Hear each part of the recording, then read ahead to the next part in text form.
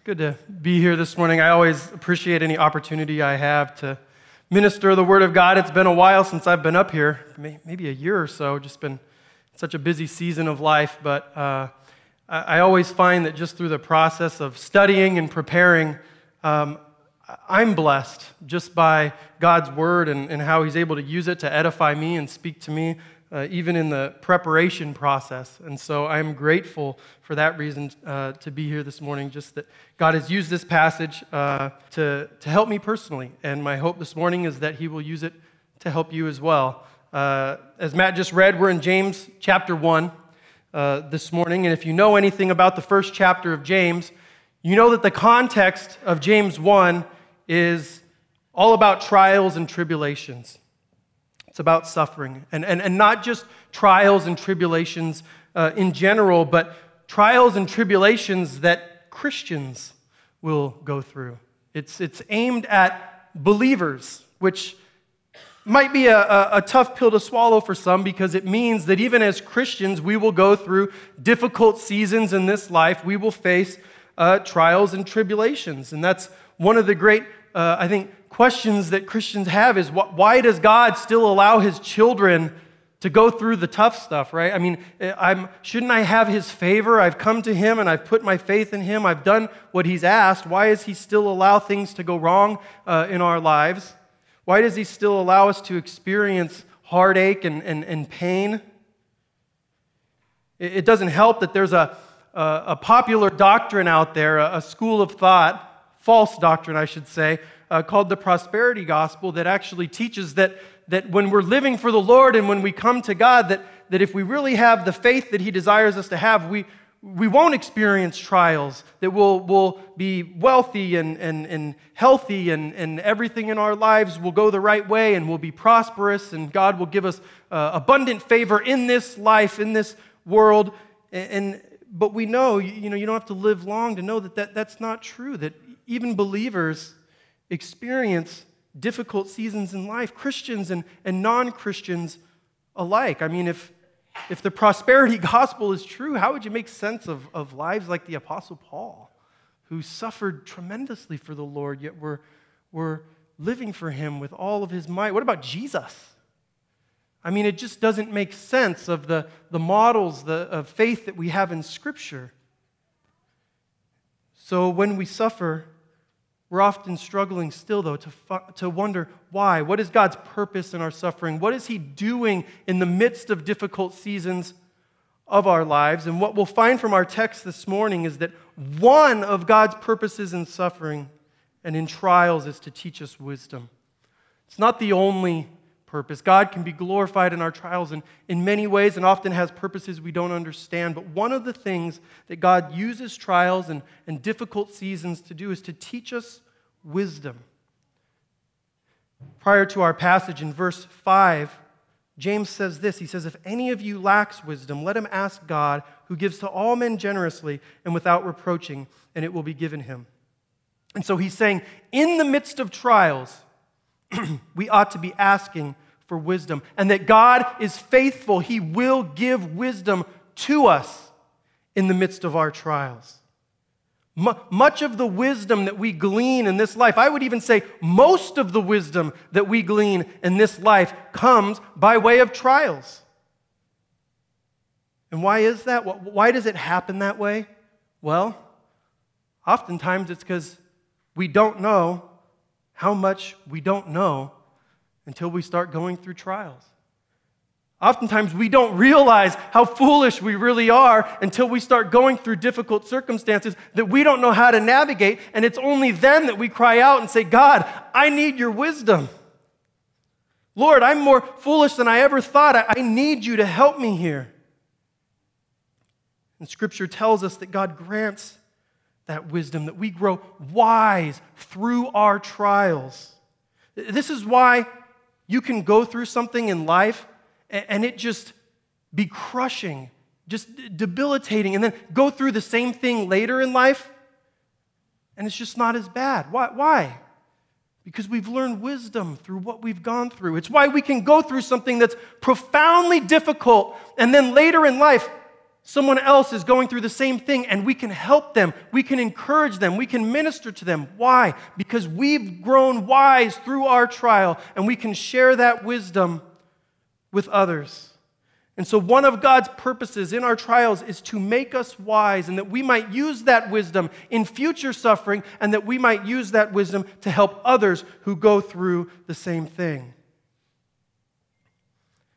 So God wants us to be equipped with wisdom, and all that means is that He wants us to have the right spiritual understanding and perspective to endure our trial with faith and steadfastness.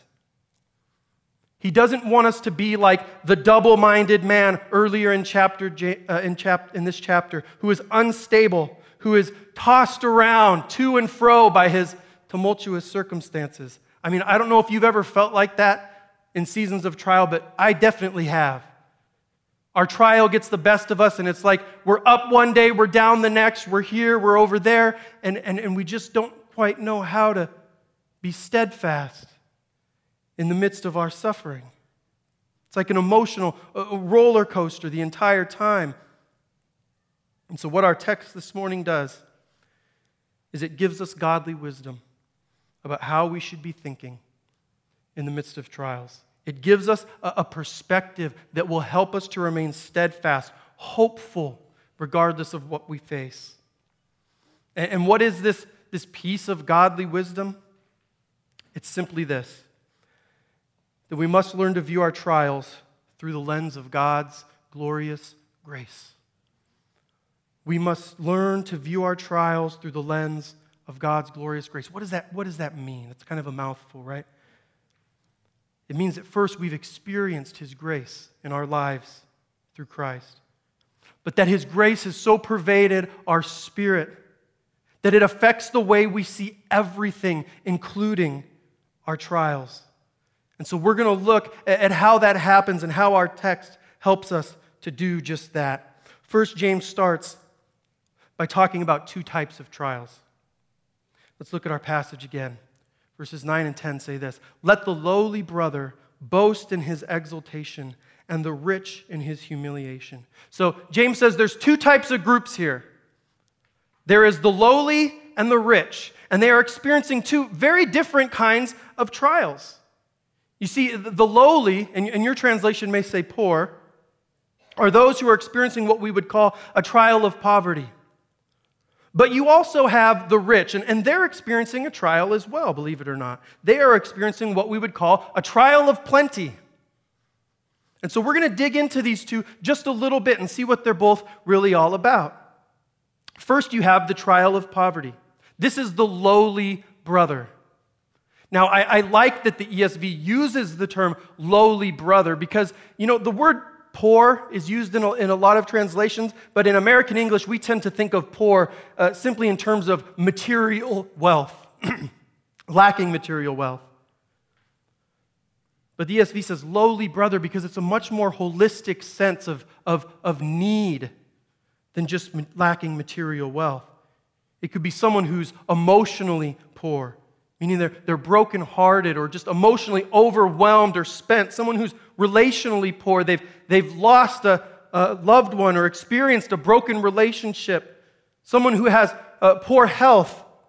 Someone who's just circumstantially poor, weathering a difficult circumstance in life, or it just feels like the current of this life is rushing against us.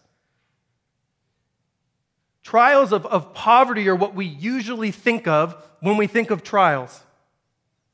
It's when we don't have something that we wish we had, or we've been given something that we wish we didn't have. Most of us will go through seasons like this more than once in this life. And so what are trials of plenty? Some of you might be thinking even that phrase is kind of an oxymoron. I mean, if there's plenty, then what's the trial? There's an old Puritan saying that the hardest trial is no trial at all. The hardest trial is no trial at all. See, it's when we're well supplied, when we have an overabundance of wealth or status or fame or power, when our material needs and emotional needs are met and there's no real obvious area of lack in our lives, it is then that we become most tempted to be proud or self-dependent or egotistical, materialistic. It's in seasons like this that we often end up not even perceiving our need for God anymore. In Deuteronomy chapter 8, before Israel comes into the promised land, Moses warns the Israelites of this very type of trial. See, God had brought them out of Egypt and provided it for them and taken them through a very difficult season. And Moses says, you're about to enter a new season. You're going to enter a land without scarcity. You will lack nothing. You shall eat and be full. Your material needs will be provided for, and you're going to enter a season of where you are prosperous and at peace with those around you. And he concludes with this warning after he tells them that. He says, take care lest you forget the Lord your God by not keeping his commandments and rules and statutes which I command you this day, lest when you have eaten and are full and have built good houses and live in them, and when your herds and flocks multiply, and your silver and gold is multiplied, and all that you have is multiplied, then your heart will be lifted up, and you forget the Lord your God, who brought you out of the land of Egypt, out of the house of slavery, who led you through the great and terrifying wilderness, with its fiery serpents and scorpions, and thirsty ground where there was no water, who brought you water out of the flinty rock, who fed you in the wilderness with manna your fathers did not know, that he might humble you and test you to do you good in the end. Beware lest you say in your heart, my power and the might of my hand have gotten me this wealth. He's saying, don't let your success, your prosperity, the blessings of God even, to lead you into thinking and living as if there is no God. Into thinking and living as if you've achieved these things apart from God's grace. Don't let it lead you into thinking and living as if you're just a little bit better than those who don't have such things. Moses is essentially saying, you need to view even your season of blessing in light of God's glorious grace. Meaning never forget all that he's done for you, all that he's promised you. That it's all of grace. He reminds them that they were oppressed and poor, had nothing to offer God, yet God brought them out of the land of Egypt through the desert, protected them, provided for them, was bringing them into a glorious inheritance. All of grace. They couldn't take any credit for it. And Moses says, don't ever forget that. Don't ever forget that. And what we find this morning is that James' instruction to us is essentially the same. That whether we're experiencing trials of poverty or plenty, it's critical that we learn to see our trial through the lens of God's grace. Let's look at our text again in verse 9 a little more closely. It says, let the lowly brother boast in his exaltation. It's an interesting turn of phrase, boast in his exaltation. What is there to boast in the midst of suffering and trial? See, boast means to proclaim, to lift up. Well, it means that those who are suffering a trial of poverty ought to view their trial in light of the past, present, and future grace of God. Meaning, although I may be poor in this life, Christ has forgiven my sin, adopted me into his family. That's past grace. He continues to forgive me and is empowering me with his presence. That's present grace. And he has promised me eternal riches and an incorruptible inheritance in his kingdom. That's future grace. In other words, because of God's grace, I am so much more blessed than I deserve. I am rich even now in what I am going through. I am exalted in Christ. James 2:5, he expounds on this thought and puts it this way. He says, listen, my beloved brethren, has God not chosen those who are poor in the world to be rich in faith and heirs of the kingdom which he promised to those who love him? Think of the dichotomy in this text here. He calls the same person, the same group of people, poor in this world and heirs of the kingdom. He says, yes, you are both. And my question this morning is, which one is easier to remember in times of trial and tribulation in our life? Is it easier to remember that we're poor in the world or that we're heirs of the kingdom? Probably poor in this world, right? It's not hard to see the difficulties that are in front of us. It's not hard to see how we measure up in this world and how things are going in this life. It's not hard to see the negative things that are taking place, but I'll tell you what can be a challenge and what can be very difficult to perceive in times of spiritual poverty is that it can be hard to remember how abundantly rich we are because of the grace of God. It can be hard to remember God's past, present, and future grace. And I say that past, present, and future because I think sometimes we get caught up in thinking grace is just a past work. Christ died on the cross to forgive my sins as if it ends right there. No, Christ died on the cross, forgives us our sins, but that opens up the manifold grace of God that we experience even in the present and even in the future. And we must remember that. We have His presence in our lives now. But even greater still, we have an eternity to spend with Him in paradise. A future that far outweighs in its beauty and splendor anything we could go through in this life. In the early 1900s, there was an English Bible teacher by the name of Arthur W. Pink. And he put it this way. He said, afflictions are light when compared with what we really deserve. They are light when compared with the sufferings of the Lord Jesus. But perhaps their real lightness is best seen by comparing them with the weight of glory which is awaiting us. The Apostle Paul put it this way. He said, for our light and momentary troubles are achieving for us an eternal glory that far outweighs them all.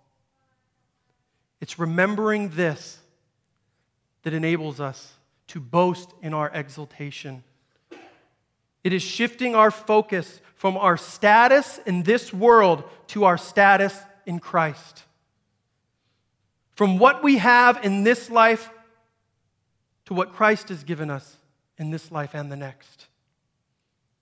This is what it means to boast in our exaltation, to view our trial of poverty through the lens of God's glorious grace. And so the low ought to view their trial through the lens of God's grace that it may exalt them, that it may lift them up and encourage them. But what about the rich? What about the rich? Well, they also ought to view their trial through the lens of God's glorious grace. But what we see is that the effect is opposite, isn't it? That God's grace humbles them. Let's look at the passage again. It says, let the lowly brother boast in his exaltation and the rich in his humiliation, because like a flower of the grass, he will pass away. For the sun rises with its scorching heat and withers the grass. Its flower falls and its beauty perishes. So also will the rich man fade away in the midst of his pursuit. So it says, let the rich boast in his humiliation. So what does that mean? Well, it's the opposite of boasting in your exaltation. It means that we are boasting that God has brought us low. In other words, when we live in light of God's grace, we're reminded that we came to God sinful, deserving nothing but judgment, but that every good thing we have has been given to us because of His grace. That the true things of value in this world, on this earth, are not things at all, which will surely pass away. When we view our trial of plenty through the lens of grace, it keeps us from thinking that we deserve credit for our accomplishments, that we're somehow inherently better than the poor because of what we have. It also allows us to be generous because we remember that our true treasure is in heaven and not in this world. And so here's the main point. Here's the main point of this whole message. And what I hope we understand is that in both trials of poverty and trials of plenty, what we're learning is that the temptation is the same. The temptation really is the same. The temptation is to tie our hopes to the things of this world. And when we do this, we will be crushed by feelings of inferiority, frustration, depression when we endure trials of poverty, because we will hate our lot in this life. But we will also struggle with feelings of pride, superiority, and self-trust when things are great, because we love our lot in this life. And this is why, and I'll tell you, you can count on this, that the same person who will struggle with feelings of inferiority and envy, comparing themselves to others in trials of poverty, will be the same person who will struggle with feelings of pride and superiority and ego in trials of plenty, because the root cause is the same. It's not the trial. It has nothing to do with being rich or poor. The problem in both cases is that the person has put their emotional well-being, their sense of identity, their sense of value in this world. That is the real problem. To the extent that we tie our affections to the things of this world, that's the extent to which we will suffer in our trials. And I'll say that again. To the extent that we tie our affections to the things of this world is the extent to which we will suffer in our trials. Listen, trials are hard enough as it is. There's no way as believers to weather trials without it emotionally wearing on us. It's difficult to go through difficult stuff. But the more that we have tied our affections to the things of this world, the more we amplify the suffering we experience in our trials. That's the wisdom of our passage. Because most trials involve losing something of this world or not getting something of this world that we want. And the more our hearts are entangled with that thing, the more our trial will affect us. This is why you can have two people, I don't know if you've ever seen, you can have two people go through the same thing and it affects them profoundly different, right? You can have one person that goes through something and it just crushes them, and you can have another person go through the same thing and they weather it pretty well. You know, we had a guy, when I was in college, we did a retreat up in Idlewild, and we had a time where we were sharing with each other the experiences in our life that most shaped us into who we are, the most significant things that we've gone through that were really formative. And I remember this one guy was sharing, and he said, the thing that affected me most in this life was not making the high school basketball team. And I remember everybody sitting there like, wow. And I remember thinking to myself, people don't make sports teams all the time. And they get through it. How is this so debilitating? How is this such a huge trial? See, I was looking at the trial, wondering how could this be such a big thing? Other people might not see it that way. But what I didn't see is how much hope he had placed in that thing. How entangled his heart was with making the team. That's what made the trial as bad as it was. So trials will be difficult no matter what, but we amplify them by placing our ultimate hope and trust in the things of this world, in our status in this world, and how we're doing in this life. And the temptation is the same for trials and poverty and trials of plenty. But here's the thing. Here's the good news. So is the solution. The solution is the same. The word of wisdom that will help us navigate both trials is the same, as I've been saying, that we learn to view our trials through the lens of God's glorious grace. This is what will give us the ability to stand fast in trials, to anchor our hope to something secure, so that whether the world condemns me and beats me down in trials of poverty, or whether the world tries to lift me up and exalt me in trials of plenty, I am not swayed when I am grounded by the grace of God. I remember that this is all apart from any of my own doing, and that God has lavished me with His goodness, past, present, and future. He has forgiven my sins in Christ. He's present with me now and has promised me a glorious inheritance that, unlike the things of this world, will never fade. This is an anchor for us in any trial that we experience. This perspective will give us life. It will exalt us in trials of poverty and bring us low when we need it in trials of plenty. So the question this morning is, are you poor this morning? Are you enduring a trial of poverty? Let the grace of God exalt you. Let it remind you of your true value and the true riches you have because of Christ's work on the cross. Are you rich this morning? Are things going well? Is there no obvious area of need? Don't take it for granted. Don't let it puff you up in pride. Remember that like the poor, you are a sinner in need of God's grace, but God sent His only Son to die in your place that you might reap His blessings and an inheritance incorruptible. And so no matter what our trial this morning, let's not tie our hopes, our ultimate dreams and sense of joy to this world, which can be given to us one moment and taken the next. Let's tie them to something fixed, something solid, to Christ Himself and the promises that He's given us. Amen? Let's pray. God, we love you, and we thank you for your grace, Lord. We thank you for your grace, past, present, and future, Lord, that you sent your Son to die for us, Lord, to live the life we should have lived and die the death we should have died.